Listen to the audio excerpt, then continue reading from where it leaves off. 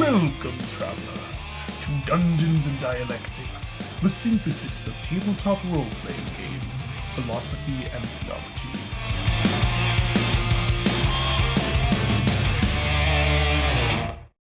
Can you tell us what the leadership feat does?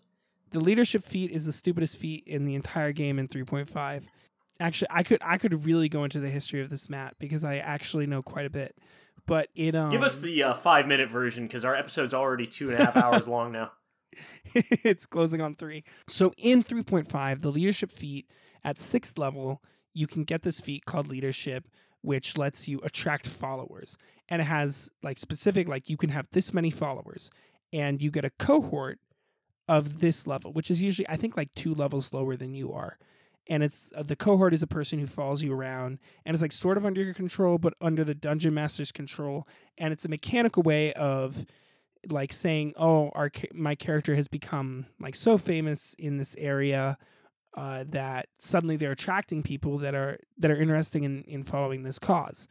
And it's a vestige of what I think in first or second edition Dungeons and Dragons, or it might be in one of the editions in between first and second, like BECMI or what have you, or the BEX, or there are a million different editions in between first and second, or OD&D in second edition. But that the mechanic that they had was, well, wizards are becoming so much stronger than the martial classes. Quadrilateral wizards. Quadratic.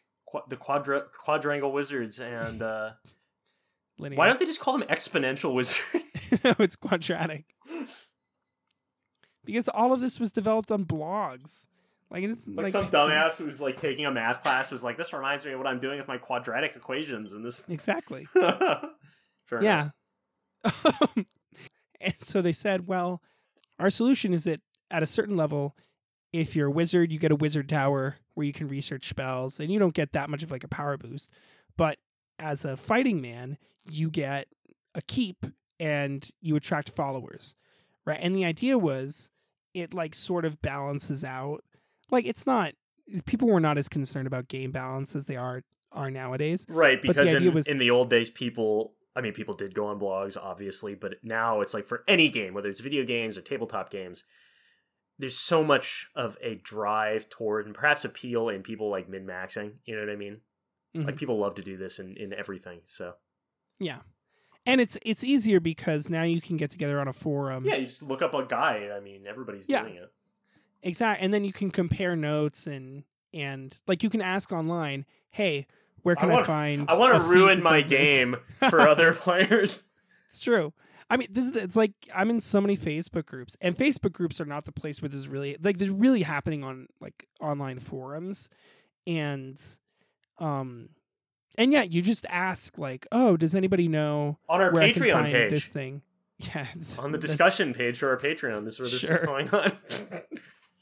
It's a hop in the spot. It's the place to be. If you want to have some tight discussions about this, that's the place to be.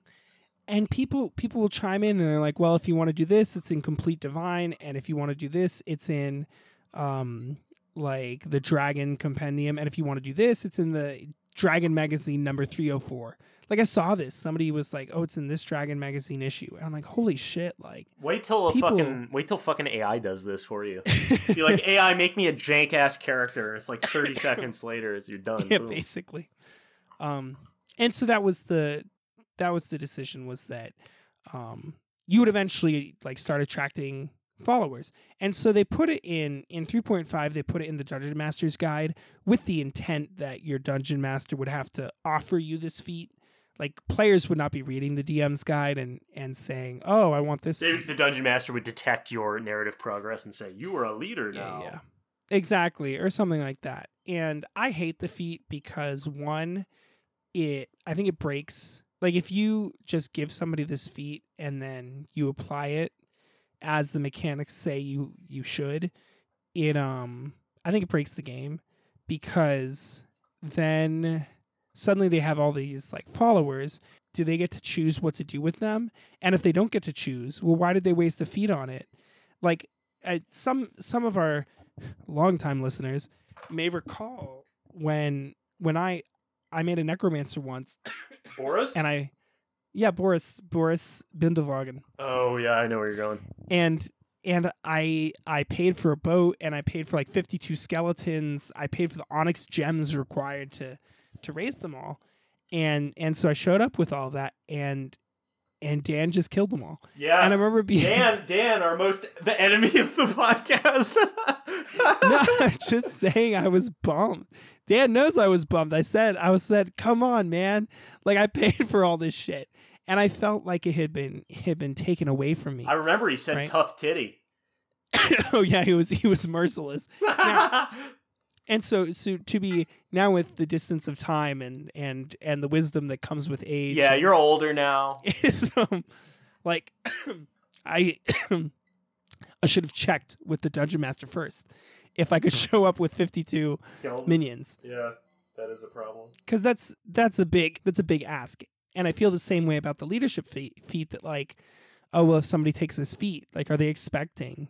Suddenly they have certain expectations about, oh well, now I have a cohort and now I have all these people, and I would rather that instead of just taking a feat, that if you role play your character in such a way and you become a presence and you actually engage with the world in a way that would attract followers, then people will start following. So it'd be like you. a Robin Hood, Merry Men-esque thing where it's slowly accruing a group of and weird that's nerds. In the campaign I run, the Pathfinder campaign, we had that like one of the players said, hey, I want to take leadership, but I want to check with you first. And I said, don't take it if you prove yourself to be a leader. The followers were calm. Is this the person whom I'm thinking of? Are you thinking of Natter? I just know one guy that you DM for who's like a notorious min-maxer, brutal. So it's always the one you're thinking of. Oh, so wait, so Natter is his character's name? No, Natter is the person's name. What? I'm just saying you always think of one every time you say, is it the person? Yeah, I'm always thinking of one person. No, it's not. Because he wasn't trying to power game. He just wanted, like, this was the aesthetic he wanted. I see. And so, and I thought he did a really good job. And so like they amassed this like whole group of people that was like helpful to them. And like they had this whole underground organization that was fighting the evil slavers. And it was like really cool. Except then they fucked it up because when the guys, they pretend assassinated the king. And the king was like, I'm being really assassinated. Oh, so so they lost their followers, is what you're saying? Well, they didn't lose their they left. They were like, well, now it's too dangerous because we fucked up. So you're on your own, everyone. And they peaced out. Yeah, I mean, we had followers in our Blades in the Dark campaign called the Dirty Dozen.